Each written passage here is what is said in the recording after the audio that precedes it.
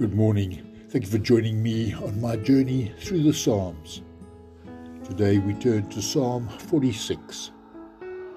God is with us.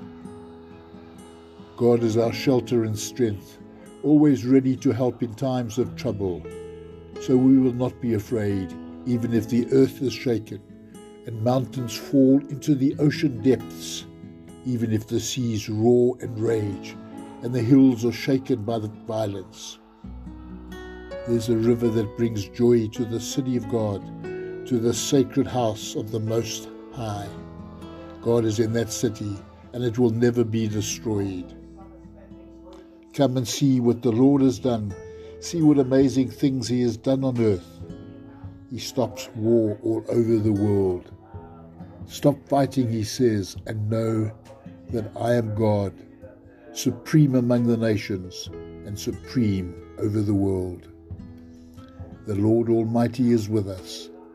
The God of Jacob is our refuge. Thank you for listening. Have a wonderful day.